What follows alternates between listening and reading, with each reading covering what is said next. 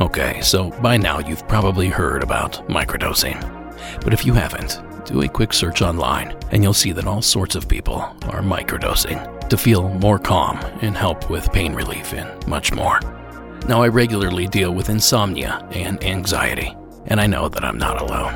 Microdosing has really helped me calm my racing mind and wind down at the end of a long day. Some people out there even use it for workouts and recovery. Now, before you tense up about 3 little letters, keep in mind that microdose gummies by tonight's sponsor, Lumi Labs, are completely legal everywhere in the US. And yes, these gummies contain cannabinoids, but I'm not talking about getting quote-unquote high in that stereotypical sense. I'm talking about entry-level doses of THC and CBD to give you that mood lift, creative boost, and that sense of calm. Microdose gummies are infused with Oregon-grown berries and made with high-quality organic ingredients, so they taste just as good as they make you feel. Now, Microdose is available nationwide. To learn more about microdosing THC, just do a quick search online or go to microdose.com and use code MonstersAmongUs to get free shipping and 30% off your first order. Links can be found in the show notes, but again, that's microdose.com and the code MonstersAmongUs. Now, as always, supporting our sponsors supports the show. So thank you for listening. Now back to that footprint you found in the garden.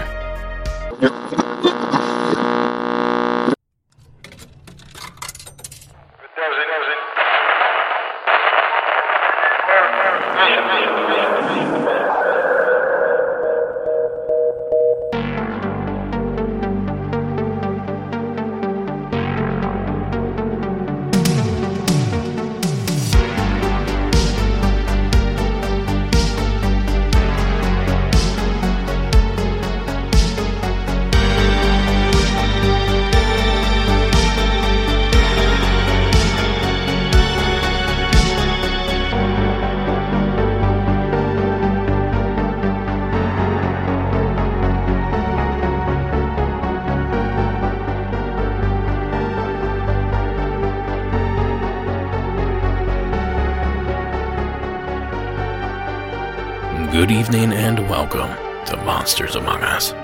I'm your guide, Derek Hayes. Thank you so much for joining us here this evening. I have a spectacular show slated for you tonight. But before we get started, as I sat down to write this week's episode, I learned of the passing of reporter, cartoonist, paranormal researcher, author, and all-around great lady, Linda Godfrey. You might recognize Linda from her books, mostly about her hometown legend, Wisconsin's Beast of Bray Road. She was even featured in part of a clip that I featured in a very recent episode. Now, I had the pleasure of speaking with Linda for over an hour back in 2018. She was kind enough to see that I was well out of my element at a meet and greet, and approached and instantly struck up a conversation. Of course, werewolves was the subject at hand. But Linda's research and books are pivotal sources to many of us researchers. So allow me to say thank you, Linda, and you will be missed. Now on to a somewhat lighter note. A strange craft over the skies of Arizona. A story brought to us by Nico. Hey Derek, it's Nico in Arizona again. I've been kind of sitting on this call. I don't really know why. It was last year, I think, that I think it was last year that I was out in my backyard, and I live right under a flight path for commercial jets coming into Tucson International Airport. They come over basically right over my house and they bank southwards towards the airport. But I was out in my backyard. It was kind of getting dark, and I heard an airplane above me. I'm like, oh, it's just an airplane. So I looked up and it's like, oh, it's just an airplane. But then I did a double take. So I'm like, do airplanes have a running light that's off center on them? And so I looked again, and all of a sudden, I thought it was a running light at first. This light seemed to detach itself from the airplane and speed up, going in front of the craft. And then I could audibly hear the plane's engines kicking into a higher gear as the plane sped up, and then it kind of fell behind. This light kind of fell behind. It followed the plane as it went off, but then the plane eventually was able to get off without, getting caught or something like that. But then I just saw this light just kind of like meandering after it in that same direction. Now, I did attempt to take a photo of this. I did see the thumbnail come up on my phone, and then the next day when I went to look at the photo, it was black. I don't know why, it was just black. Like, I saw the thumbnail come up after I took the photo. I'm like, yes, I got it. But then it was just black the next day, which is super weird. I did contact the FAA to try to get radar records. I was able to pull records through Freedom Information Act, but when I read the disc, apparently there was nothing on it. So that's kind of weird. But yeah, maybe if someone was on that plane that's listening, they could help me out here. But thank you, Derek. Thank you for what you do. Talk to you later. Many thanks, Nico. Now, this is not your typical UFO or UAP sighting. A glowing orb of light, dancing with, orbiting around, or otherwise pestering an aircraft. Now, where is it that I've heard that description before? There were sailors on ships. There were GIs on the ground in artillery battalions. There were German soldiers on the other side of the line. People from all sides of the war were involved and reported the same thing. Pilots described them as seemingly guided balls of light. The descriptions of the Foo Fighters are disturbingly alike. Pilots would report glowing, luminous balls of light that would come up from the ground, often orange or red, anywhere from 1 foot to 6 feet in diameter, would accelerate up to their altitude and then level off very quickly and then stay beside the airplane. They would fly either singly or in pairs or in trio or 4 objects, oftentimes in rigid formation, which is important. And all of these flight dynamics point in one way or another to a fairly high intelligent level of guidance. Now, that clip courtesy of the television program Sightings. So long before Dave Grohl, the Foo Fighters were haunting the skies over Europe. And it seems that each side experienced this phenomena. And all throughout the war, each of those sides assumed the other was responsible for the glowing foe. In fact, from that very same Sightings episode, here are a pair of interviews with actual World War II pilots. Interviews that were recorded well over 30 years ago. Robert May was the tail gunner on a B-24 for the last 2 years of World War II. He vividly recalls a dangerous top-secret mission to drop guns and ammunition behind German lines. But it wasn't the nature of the mission that has stayed with Robert for more than a half-century. It's what he saw up there. I spied something out there. It was kind of bright. Didn't know if it was an aircraft or what it was. I'd say it was probably traveling at a fairly decent speed, maybe 200 miles an hour, 300 miles an hour, and it was coming toward us, but it was coming in a bright light. That's what made it so odd that we could not identify, because we all knew exactly whatever enemy aircraft was there, we knew what it was. It was very easy, because that's one of the things we learned real quick like. Bob Leroy, a member of the 11th Airborne in New Guinea, remembers his first sighting of the mysterious craft. Suddenly I saw this ball about this size, that thing there about 3 feet in diameter, following this Japanese Betty bomber. And it started changing colors. I thought I had seen a new secret weapon. I had to agree with the rest of the guys because that's what they all thought it was. They didn't know any better, and nobody had ever heard of a UFO in '44. Now, in my research for this entry, I couldn't help but notice that it seems Foo Fighters are no longer discussed among military circles. No news coverage, no stories shared on the subject. So does that mean that this enigma is gone, jettisoned back to wherever it is that it came from? Or is it possible that the phenomena is still here? It's just the name that's changed. Now, how many of you remember this encounter? And let me know if it sounds familiar. It's the video that's making even skeptics do a double take. Look at this thing. It's rotating. The video was shot by U.S. fighter pilots on a training mission off the coast of Jacksonville, Florida. Pilots reported seeing mysterious objects that could reach hypersonic speeds, 5 times the speed of sound, and still turn on a dime. There's a whole fleet of them. Oh my gosh. Even the New York Times is taking the UFO sighting seriously. Wow, what is that? Navy pilots report unexplained flying objects. Yeah, I don't know. It certainly sounds similar to me. And that clip courtesy of Inside Edition. Now, obviously, the two descriptions aren't a perfect match, but the maneuvers described by not only the World War II and contemporary pilots, but by Nico himself are too similar not to at least be mentioned. And I certainly can't say that Nico had a Foo Fighter experience, but based on the info I just shared, I can't say that he didn't either. Thank you again, Nico, for calling in. You know, speaking of glowing orbs of light with a military connection, check out this very similar entry I received from an anonymous caller from parts unknown. Hey, Derek. I'm a huge fan of the show.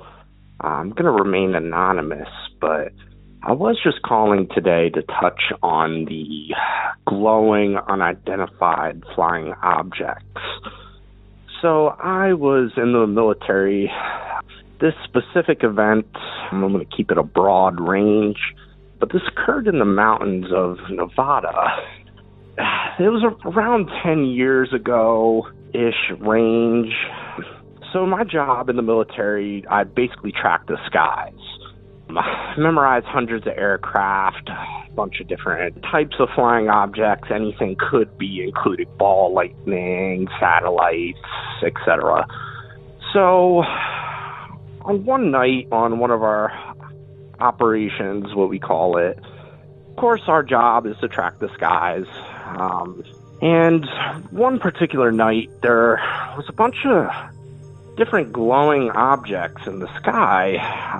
Now, not too far away is a classified base, but on this particular night, I was curious because I was actually on watch. So you stay up in some portion of the night, just keep track of things, making sure you and your other military members are safe. So this particular night, it was clear night, beautiful, not much light pollution at all out there. I noticed this one glowing orb in the sky. It was more of an orange-reddish color.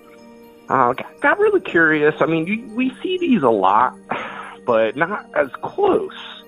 So I took out our magnified night vision optics and searched the sky, and it's a little dumbfounded because when I looked through the night vision goggles, there were probably about 4 other glowing objects, but I couldn't see it. But it was very, very dim on the night vision, so I thought, maybe it's maybe something in the background, or maybe it's just not quite catching whatever's out there. So take the night vision off, I still see the red-orange glow moving around in a way that it can't explain. It's not a drone either. Most drones make some type of noise, even the silent ones. And mind you, I've seen hundreds of aircraft in the sky, and drones, UAVs, everything. So I went ahead and put on my thermal optics, and I clearly could see these other 4 glowing orbs kind of moving in different formations around the orange-red orb. So I was kind of dumbfounded, too, because the glowing orb that I can see was letting off little pulses. And it kind of seemed like the other orbs were, I don't know if they were reacting or communicating, but it was just very strange. I mean, a lot of times we bug it up to military experiments or whatever, but yeah, I just thought I'd give a little insight on that. If you ever see any of these glowing orbs, check it out in different other frequencies. Highly recommend that. But anyway, I'm a huge fan of the show. Just started catching up. And keep up the good work, man. Thanks for all you do. Now that's certainly some good advice, caller, if you have access to that kind of equipment. Now again, I'm not saying that this was another Foo Fighter experience, but for the sake of argument, let's say that it was. I could understand why a superior civilization would want to keep tabs on us through old WWII. But why now? Why here in the US? And why Arizona and Nevada? Questions I'm sure will be answered in due time. Until then, however, thank you, caller, for contributing. Now, if you're sitting there at home thinking, I have a story that's perfect for this program, well then call our 24/7 toll-free hotline at 1-888-608-NIGHT. That's 888-608-6444. Now, if you're submitting from outside the U.S. and want to avoid any fees or charges that might spring up from an international call, just record the story on your phone and send it to me at monstersamonguspodcast@gmail.com. Well, thanks to our previous callers, we have the skies covered. So how about the roads? Please welcome Hunter from the state of Minnesota. Hey, my name is Hunter. I live in central Minnesota. I was on my way to pick up my brother from his job. It was 9 o'clock or so. It was pitch dark outside, about December, January, somewhere around there. Snow was still on the ground. It was pretty decently cold. And on the road to get there, I was just on my way into town, not quite there, but pitch dark all around. I could only see where my headlights were shining. And as I was driving for probably saw it for only 2 seconds, maybe one, I was driving around 10 above the speed limit. I will admit that.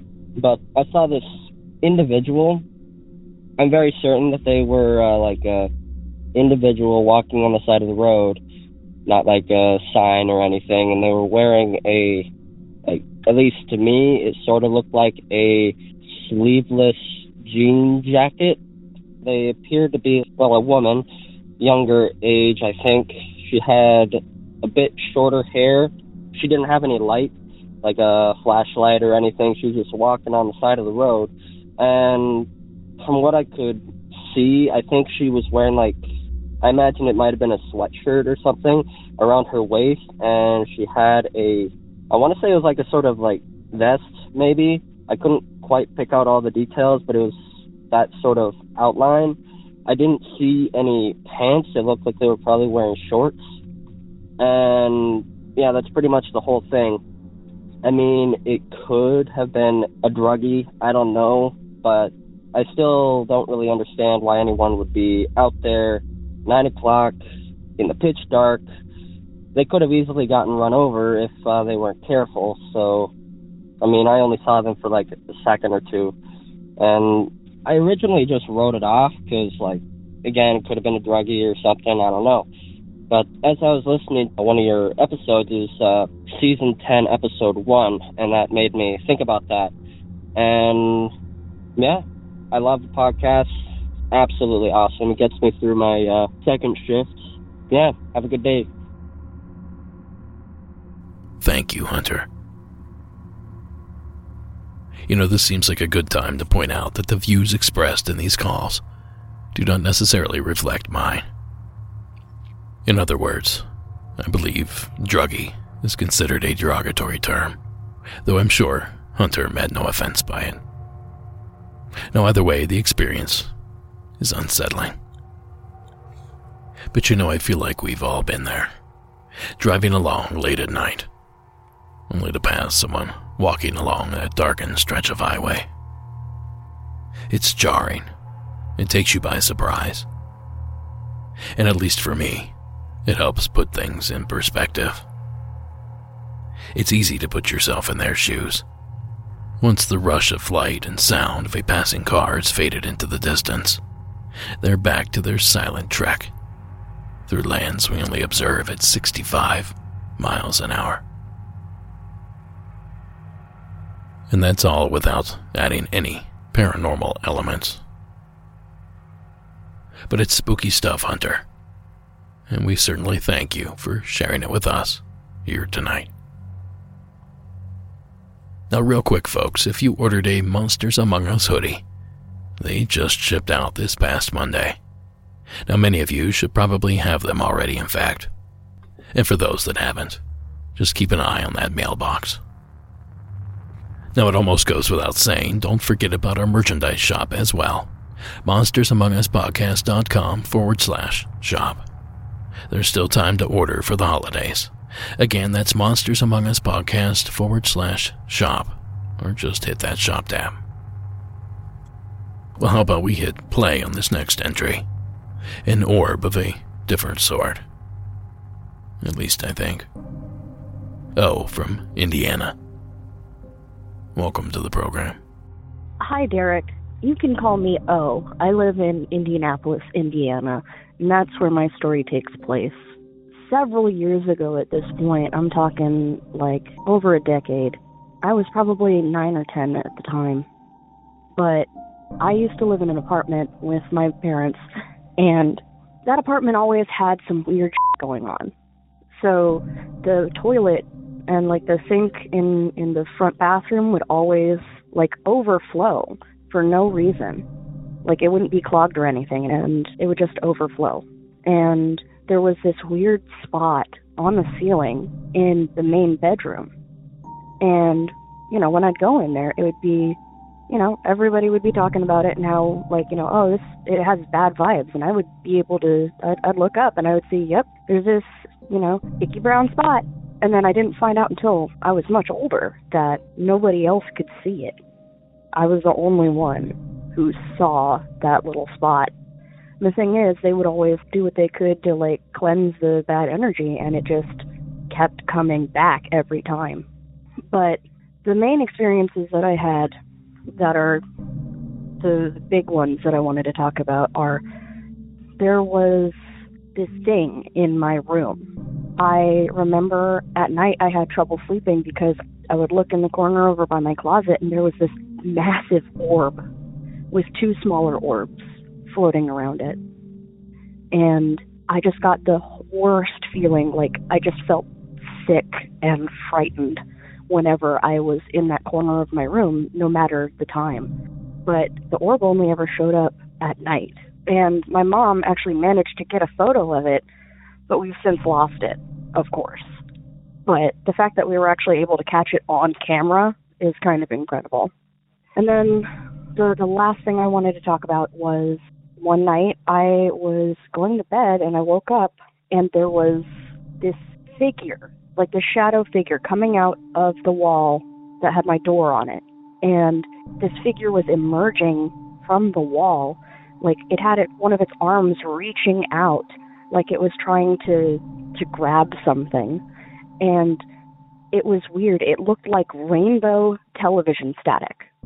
I'm not sure if it was like the Glimmer Man or what, but it was just bizarre. It just floated out.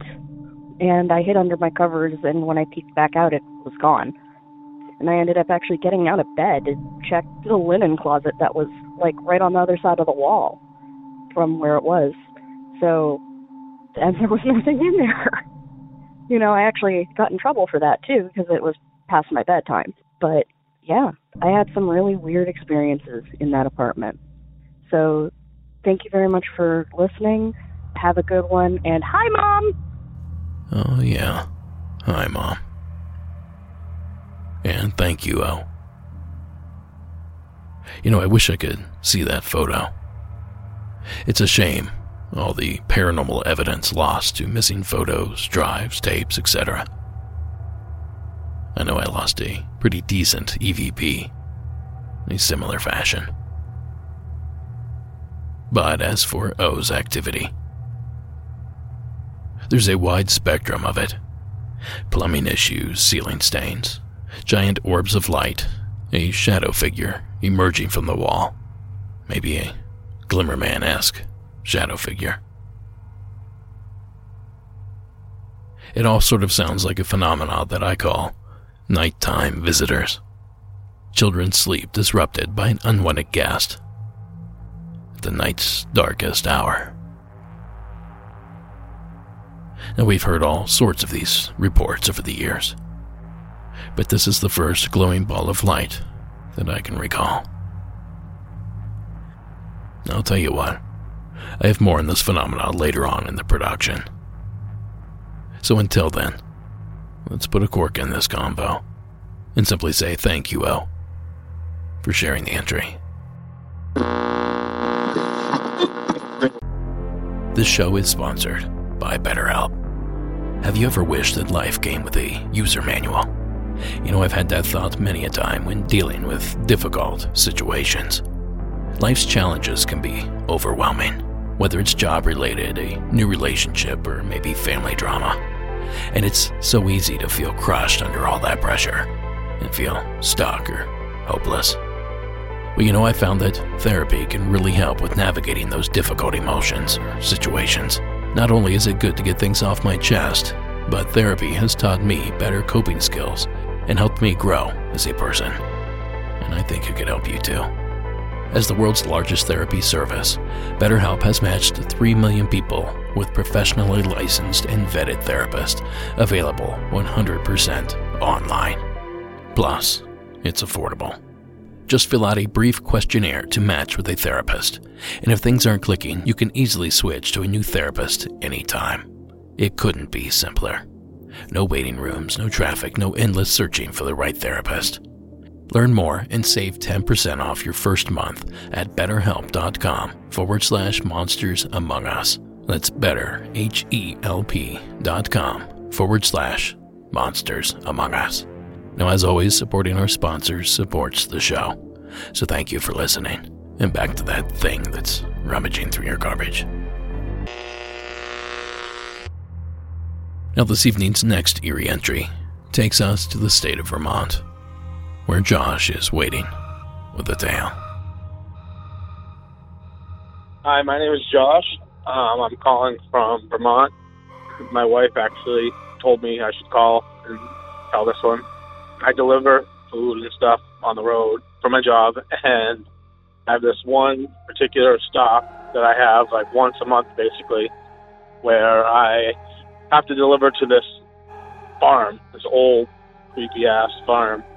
And the first time I delivered there, for one, I get there at like 3:30, 4 in the morning, and there's nobody there, there's no lights, nothing, and they give you a code for the door to get into the meat market area. And so I grab the stuff, bring it in, unlock the door. I open the door, and it's like a prototypical meat market, you know, cleavers and knives and all sorts of stuff hanging from the walls. And so it's super creepy. And I found the light, and the light just lights up the one little area I was in. And I found the cooler, and when I opened the cooler, there are like 20 mutilated cow bodies just hanging there, which was creepy enough as it is. So I quickly put the stuff in there, was getting the hell out of there, and as I was walking out, I realized I forgot the invoice. And so I go and open the door, and I see like a person or a thing rush by the door down the hallway. I hadn't seen anybody, I hadn't heard anybody, there was no cars around, there were no other lights on. So I walked in a little further, and I heard like a noise. So when I went to check it out, I saw nothing. There was nothing. Nobody there. No lights on. All the doors around it were locked. So then I left. I got out of there as fast as I could. And yeah, every time I go there, I'm very apprehensive to go inside because I saw somebody, something walking through there, and I can't explain what it was because there was nobody there. And every time I go there, there's never anyone there. So needless to say, I deliver very quickly there whenever I go now because that situation that happened. Anyway, I listen to your podcast every day driving. It really helps. It makes the day go by a little faster. So thank you. Josh's story has given me serious Goonie vibes. A thing locked in the basement.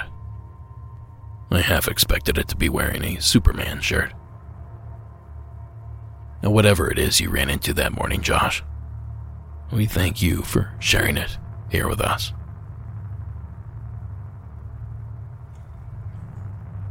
Now, next up is a caller whose name I couldn't quite catch. So instead of butchering it, I'll simply say, please welcome our next caller, out of Florida.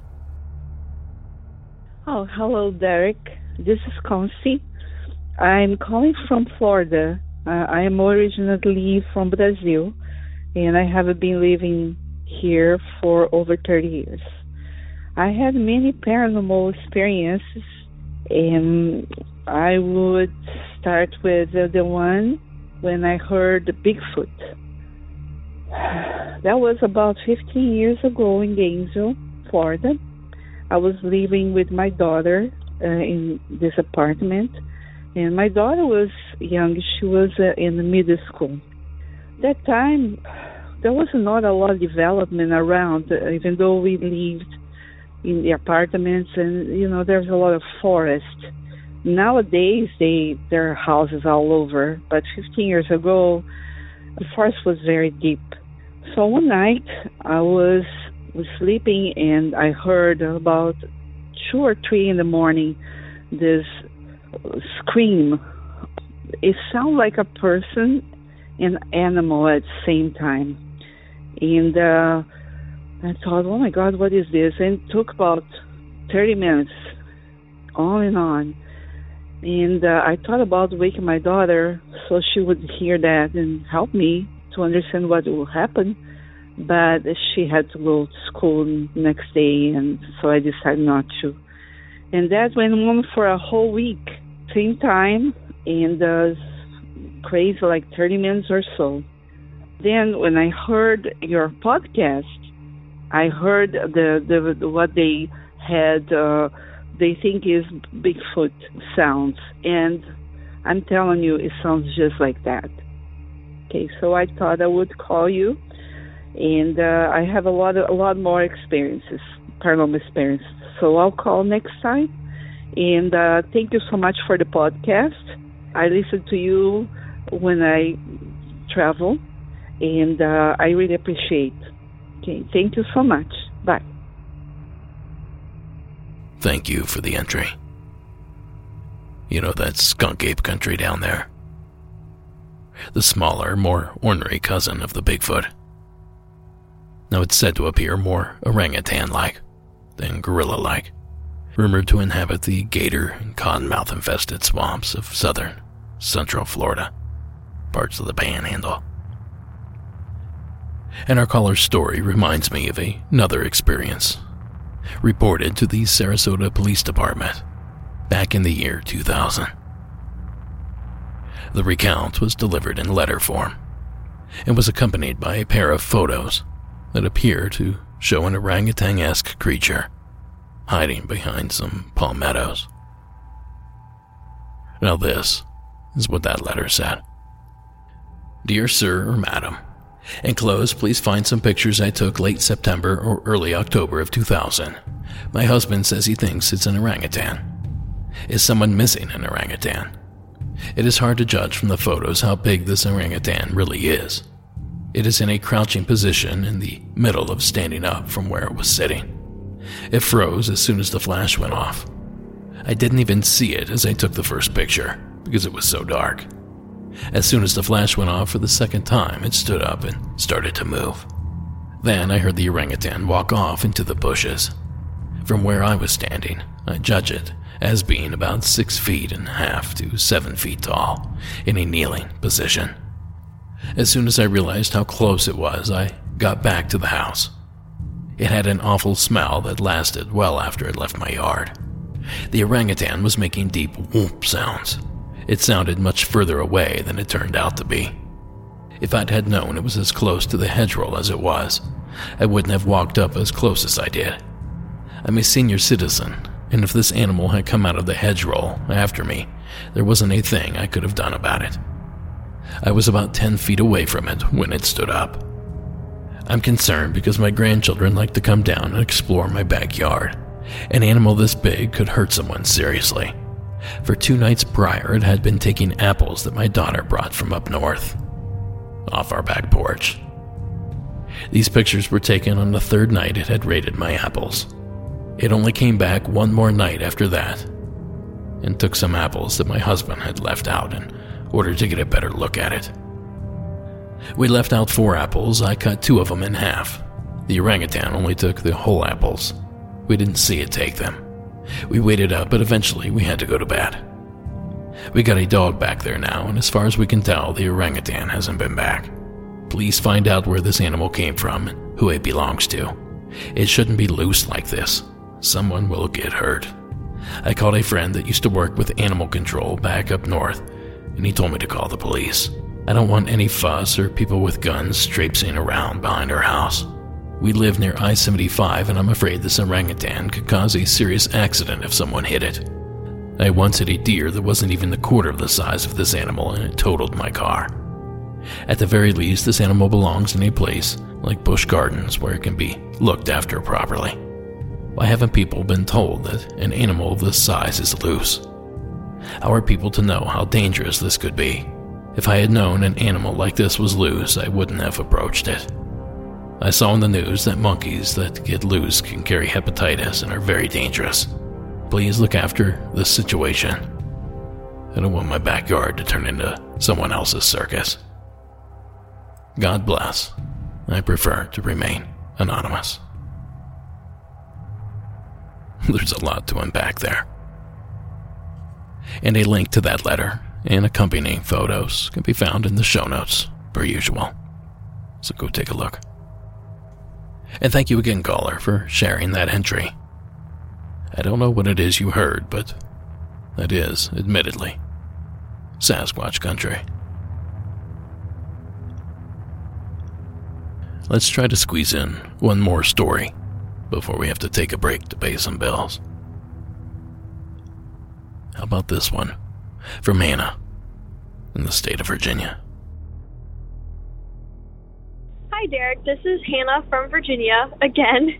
This is short and sweet like most of my other stories, but this was, I don't even know how many years ago, quite a few years ago, probably middle school, maybe early high school. I was with my family and my best friend, and we had gone to the Outer Banks. And it was, perfect beach day, so we went out. And then my friend and I were both, I don't even know what we were doing, but we were standing near the water, but not in it. And suddenly, I noticed it first, and then I drew her attention to it. And then she saw it, and we were so confused, and it was so weird. So it was not a dolphin, that is for sure. It was kind of close to the shore, close enough that it was weird. It wasn't out deep, and we could see it clearly enough. At first, it looked kind of like the texture and color of a log, I think, as if I can remember clearly. And I thought maybe it was a piece of driftwood or something, whatever. But the more I looked at it, I realized that it would go under the water and move, not just suddenly sink down or bob up, like it had life. And it would, kind of go under the water and then come back up. And, eventually it just didn't come back up, but it was definitely alive. And it was really weird because I hadn't seen anything like it since then or beforehand. And it was just really weird. I don't even know what episode or season it was in, but there was this one guy who had said he was in Florida and he had seen a similar thing. And I don't remember what exactly you had said it was. Clearly, I just have a really good memory, so forgive me, but I don't remember what you said it was, but it sounded like that could absolutely be what I saw, since you mentioned that it was, in more shallow water. Anyway, so that could be it, but it was weird. It was very stereotypical sea monster vibes. It was a little confusing, but anyway, just thought I'd share that because it was weird, and it's fun to share those little things, even if they're nothing. Thank you. Keep up the good work. Bye. Thanks, Anna. Now, I don't remember either.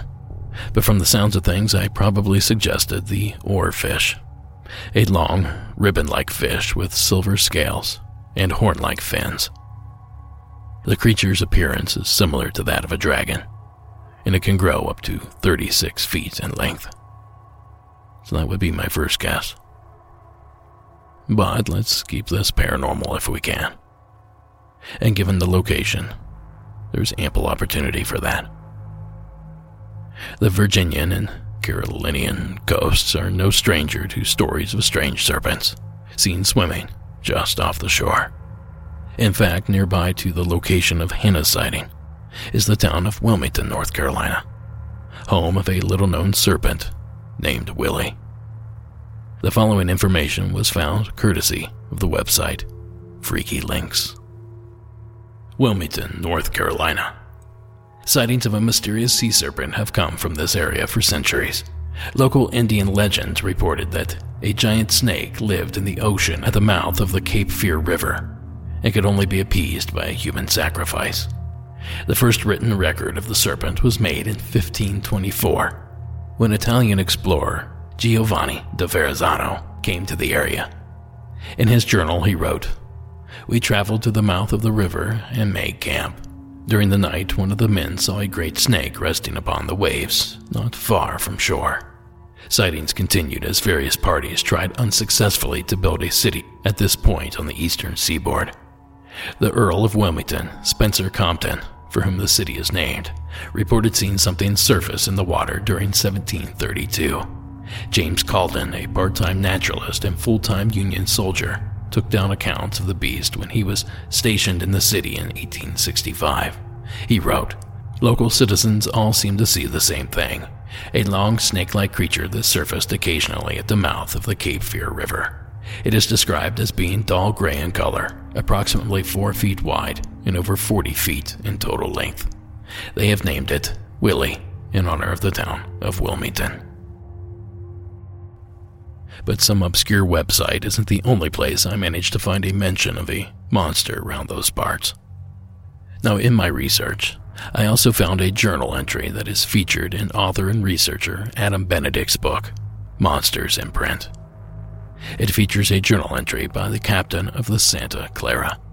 The account was written at the request of the Associated Press and radioed to New York after the ship's report to the Coast Guard that it had struck a quote-unquote sea monster in the Atlantic off the coast of North Carolina. And the entry reads, "Aboard the SS Santa Clara, December 30th, AP by radio. On December 30th, 1947, a Graceline steamer, Santa Clara, was cleaving through the sunlit calm blue seas, 118 miles due east of Cape Lookout, en route from New York to Cartagena.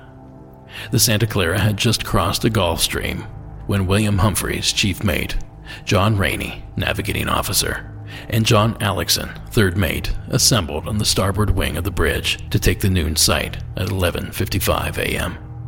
Suddenly, John Alexson saw a snake-like head rear out of the sea about 30 feet off the starboard bow of the vessel. His explanation of amazement directed the attention of the other two mates to the sea monster, and the three watched it unbelievingly as, in a moment's time, it came abeam of the bridge where they stood and was then left astern. The creature's head appeared to be about 2.5 feet across, 2 feet thick, and 5 feet long. The cylindrical-shaped body was about 3 feet thick, and the neck about 1.5 feet in diameter. As the monster came abeam of the bridge, it was observed that the water around the monster, over an area of 30 or 40 feet square, was stained red. The visible part of the body was about 35 feet long. It was assumed that the color of the water was due to the creature's blood and that the stern of the ship had cut the monster in two. But there was no observer to the other side of the vessel. There was no way of estimating the length of the body that might have been left on the other side. From the time the monster was first sighted until it disappeared in the distant astern, it was thrashing about as though in agony. The monster's skin was dark brown, slick and smooth. There were no fins, hair, or protuberances on the head, neck, or visible parts of the body. So I don't know, maybe it is an oarfish, or maybe it was some sort of trick of the light, a refraction from the water perhaps. Or maybe like Verrazzano, Spencer Compton, and Jay Forden, Hannah too saw something infamous in those waters. Regardless, we thank you, Hannah, for sharing that report with us. If you're struggling to find that unique gift for that tough-to-buy-for person on your holiday shopping list, Or maybe you just have a long list of people to buy for, and you really want to knock their socks off this year. Check out Uncommon Goods. Uncommon Goods has everything from a dangerous games to play in the dark book for your thrill-seeking friend, to experiences like 90-minute how-to-read tarot classes. Whether you're looking for eclectic art, games, or clothing, they have plenty of awesome options for gift giving that you won't find anywhere else. And because it's the season for giving, with every purchase made at Uncommon Goods, they give back $1 to a nonprofit partner of your choice. They've already donated over $2.5 million to date. So to get 15% off your next gift, go to uncommongoods.com/Monsters Among Us. That's uncommongoods.com/Monsters Among Us for 15% off. Don't miss out on this limited time offer. Uncommon Goods. We're out of the ordinary. Now, if you don't mind, one more quick announcement here this evening. After 3 long years and so much hard work, we finally locked a picture on our feature film, Shadows in the Desert, High Strangeness in the Borrego Triangle. Now, don't go getting all antsy in your pansy just yet, because the next step is distribution.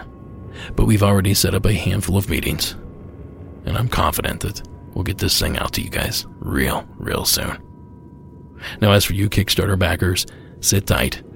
That reward package will go out as soon as we're able to print off our Blu-rays.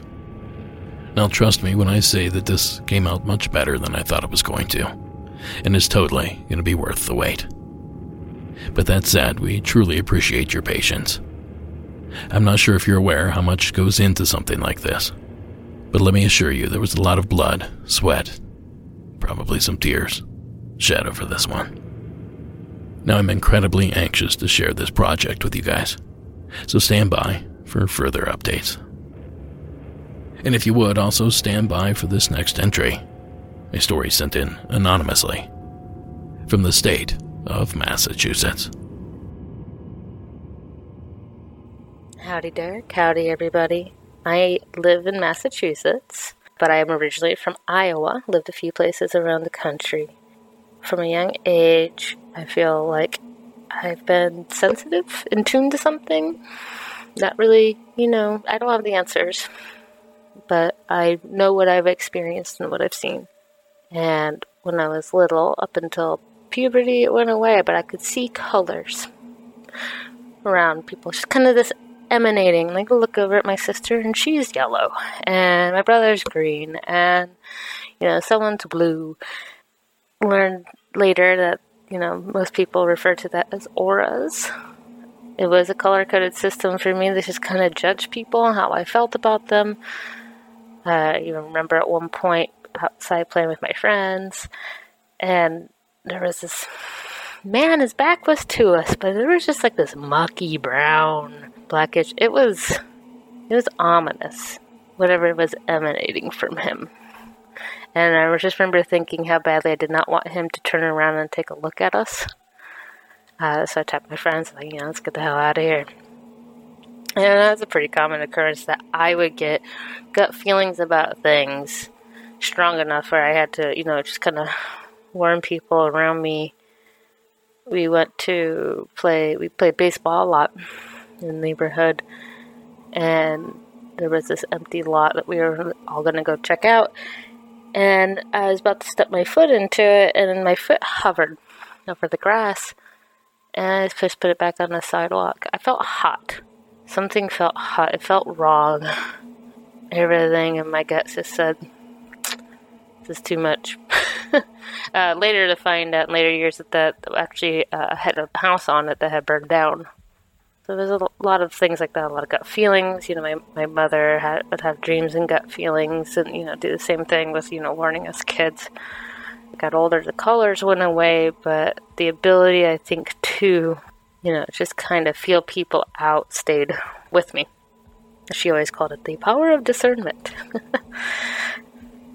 Growing up, just odd things happen, and especially through my 20s, I feel like there was this big burst of stuff. I think that's for another tale. Now I feel like it's fizzling out as I get older, and I'm fine with that. That stuff's exhausting. but definitely think it runs in the family. My little niece was in the graveyard recently, family paying respect to my parents who have passed now. And, she just walks around talking to nobody, seemingly. I feel like it's, it's one of us. Give it time. But, yeah, that's my tale of auras growing up, and maybe I'll call back another time with some other interesting interactions. Thank you so much for your time and for the show. Really appreciate it. Thank you, caller. Now, for those of you unfamiliar, according to spiritual beliefs, an aura or energy field is a colored emanation said to enclose a human body or animal or object. In some esoteric positions, the aura is described as a subtle body. At least that's Wikipedia's definition. In layman terms, it's an energy field given off by your body that some people claim they can see. And according to those people, each person has a distinct color that is presented. And those colors determine personality traits and motivations and that sort of thing. In fact, here are the meanings behind each color represented, according to Interactive Enterprises. Red represents passion, physicality, strength, determination, and groundedness. Orange represents excitement, vitality, thrill-seeking, leadership, and confidence. Yellow represents optimism, laughter, freedom, inspiration, and creativity. While green represents healing, generosity, service, responsibility, love, and nature. And blue represents communication, self-expression, depth, intuition, and clarity. Indigo represents wisdom, insight, sensitivity, spirituality, deep inner knowing. And finally, purple, which I guess is different than indigo. And it represents higher consciousness, visionary qualities, and spiritual awareness. Now, the last time I was in Sedona, Arizona, we visited one of those aura photography studios. And my colors were yellow, red, and orange. And I almost hate to admit it, but it was eerily accurate. Now, outside that experience, I know very little about this practice. But I do thank you, caller, for allowing us to explore it just a little bit further. And now, ladies, gents, weirdos, I present to you tonight's final entry. A story that's certain to keep even the most hardened of specimens awake tonight. A tale that could, in theory, happen to any of us. Please join me in welcoming Dustin from Louisiana to the program.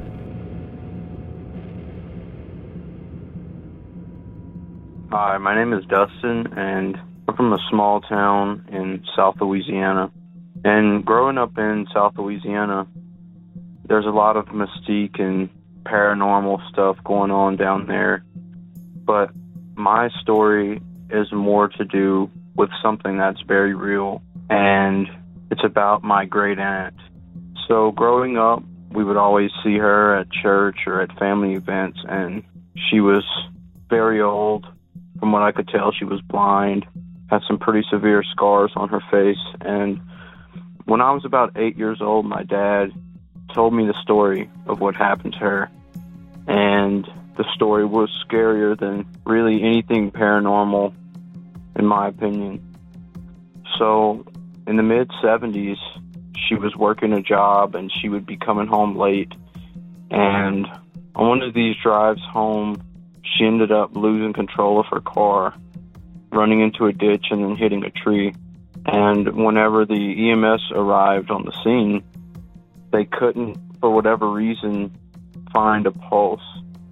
Her eyes and face had been severely cut up and damaged during the crash, so from what I heard, she looked dead and there was no pulse. She was severely mutilated, and so they just declared her dead right there. Well, they bring her to the morgue and put her in one of those lockers where they have the people on the table, and from the way that my dad told me. After her being there for about 6 hours, she came to in this black box. It was cold. She couldn't see anything. She was in excruciating pain, and all she could do was move her toes. And so she started lightly tapping on the side of this box that she was in with her feet, because that was the only thing she could do. And luckily for her, there was a janitor on the night shifts, and he heard this soft tapping coming from in this row of lockers, which is terrifying in itself. They were able to get her out and save her life, and she ended up living a long and happy life. But that's my non-paranormal story that really creeped me out and showed just how much you have to trust the guys that come and help you out on the side of the road. Thanks for letting me call, and love the show. That's one of those stories that'll make your skin crawl. Thank you, Dustin, for sharing it with us. Well, let's begin with a little backstory on funeral preparation. Most bodies these days that aren't instantly cremated are embalmed. Essentially, it's a process that drains the blood and replaces it with a cocktail of chemicals meant to preserve the body. Though the process has been around since the days of the pharaohs, it only really became popular during the Civil War, when distraught families wished to transport their fallen loved ones, who may have died on the other side of the country. Now, I can't speak for other countries and other cultures. Some still do not use this method, but here in the States, it's been common practice for going on 150 years. But of course, Dustin's aunt didn't make it that far, luckily. She was discovered as she was awaiting that obviously lethal procedure. But that process has sort of become a fail-safe, a little insurance policy, to ensure that our loved ones aren't mistakenly entombed before their time. And you know it happens from time to time. Someone will reach that point in the preparation process, that embalming begins. And that's when everyone in the room receives a bit of a surprise. It doesn't happen all that often, but it did happen to Walter Williams in Mississippi, less than a decade ago. The story is spreading like wildfire, how Walter Williams woke up from the dead in Holmes County. I asked the coroner what happened. He said, they can call this a miracle. I stood there and watched them put him in a body bag and zipped it up. The coroner says he checked the pulse around 9 o'clock Wednesday night and pronounced Williams dead at his home in Lexington with no heartbeat. After the coroner helped move Williams to Porter & Sons Funeral Home, workers were getting ready to embalm him. But that's when he started to move. He was not dead, long story short. Byron Porter says it's the first time he's ever seen anything like it. A man inside a body bag kicking to get out. So he missed it by how much? I don't know. A couple of minutes, maybe? No, more than that, maybe. But we definitely was not going to do anything to him. And once you saw that he was right, alive. that he was not deceased. Right. Paramedics rushed Williams to the hospital, where tonight family members say they're happy he's alive. I don't know how long he's going to be here, but I know he's back right now, and that's all what counts.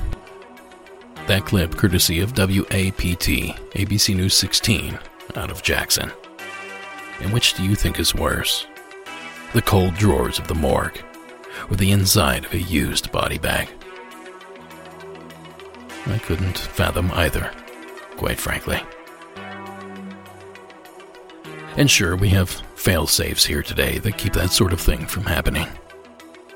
But aren't you just a little curious about what happens when there aren't? Well, get a load of this story, featuring motorcyclist Angelo Hayes. No relation. According to Innovative History, Angelo Hayes was a passionate motorcycle lover from a very young age. One day, he crashed his bike, smashing into a brick wall. Hayes was sent flying, and when people rushed to his aid, he was so badly disfigured, apparently everyone on the scene just assumed there was no way he could have survived. The doctors wouldn't even let his parents see the body because it was so upsetting, and so he was buried. As Forbes notes, his father had recently taken out a large life insurance policy on his son, which was lucky for Hayes because the insurance company got suspicious. They demanded he be exhumed, at which point he was discovered to be alive, just in a very deep coma. After surgery, he made a full recovery. Hayes finally died for real in 2008. Now that story courtesy of Grunge on YouTube. And they have a list of other accidental burials. If this makes your skin tingle, I highly recommend checking out the others. The link is, of course, in the show notes. It was certainly a terrifying concept. And if you lived 100 or so years ago, or any place that still doesn't practice embalming today, I suppose it still is. And there's no shortage of buried alive stories on the internet. And let's hope the internet is where those stories stay. A big thanks for the entry, Dustin, because that's gonna do it for this episode. But before I go, I was a guest on this week's episode of Tales of the Fandom.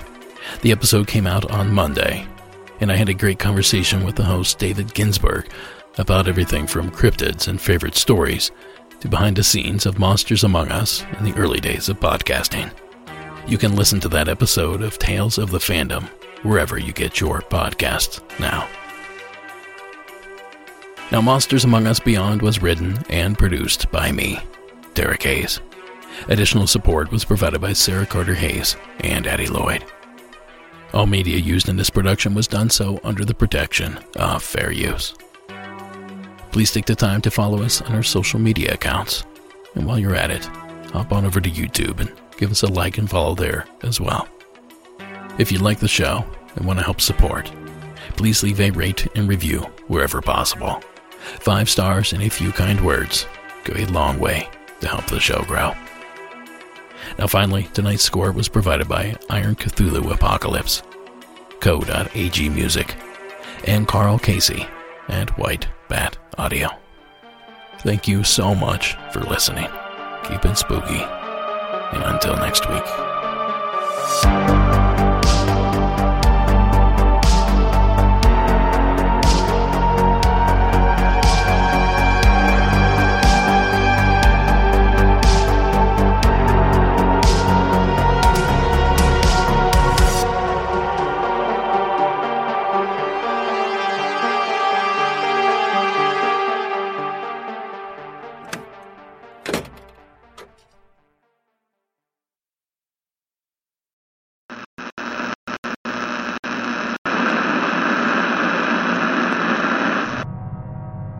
Now, tonight's secret entry allows us to revisit the nighttime visitor phenomena I touched on earlier with O's entry.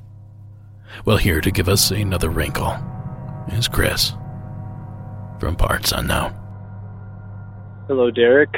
This is Chris Odin again. I've called in a few times. Probably, I haven't heard my stories used yet, but I may have missed it if you did use it. I recently came across a story, and I cannot remember the specifics of it, that a friend told me regarding seeing an entity, something that resembled a puppet at a young age. And so I'm curious if you've ever received any calls reporting anything of that nature. Yeah, I don't know if you've heard anything like that, and if not, I've kind of fallen down a rabbit hole of written testaments to this kind of weird phenomena. So, obligatorily, I love the show. You do great work. I can't wait to hear the next episode, as always. Thanks. Bye. Okay, so he didn't specifically say that the puppet-like creature was a bedroom or even a nighttime visitor. But that's the vibe that I got. But how about it, folks? Have you ever heard of anything like this? If so, give us a call. 1-888-608-NIGHT. That's 1-888-608-6444. I know Chris and I both would love to hear from you. And real quick, speaking of reaching out, last week I announced that Monsters Among Us is hiring for a part-time position. Apparently, a lot of you were interested. and I mean a lot of you. So I'm going to leave the submissions open for another week or so. So go to monstersamonguspodcast.com and hit the Jobs tab for more information. Now Sarah and I will slowly start going through the stack of submissions. With a little luck, we might have it narrowed down by the end of the year. So if you've submitted, thank you. And please be patient as we work through the process. Now then, it's finally time to dip into the darker half of this evening's broadcast. Another visit to the beyond, and another slate of spooky submissions. Backyard spirits, a ghostly entity in a darkened forest, and this entry from Coyote in the Commonwealth of Virginia. Hey there, I'm a real big fan of the podcast. My name's Coyote, and I'm actually from southwestern Virginia. For a while before I moved, I actually volunteered.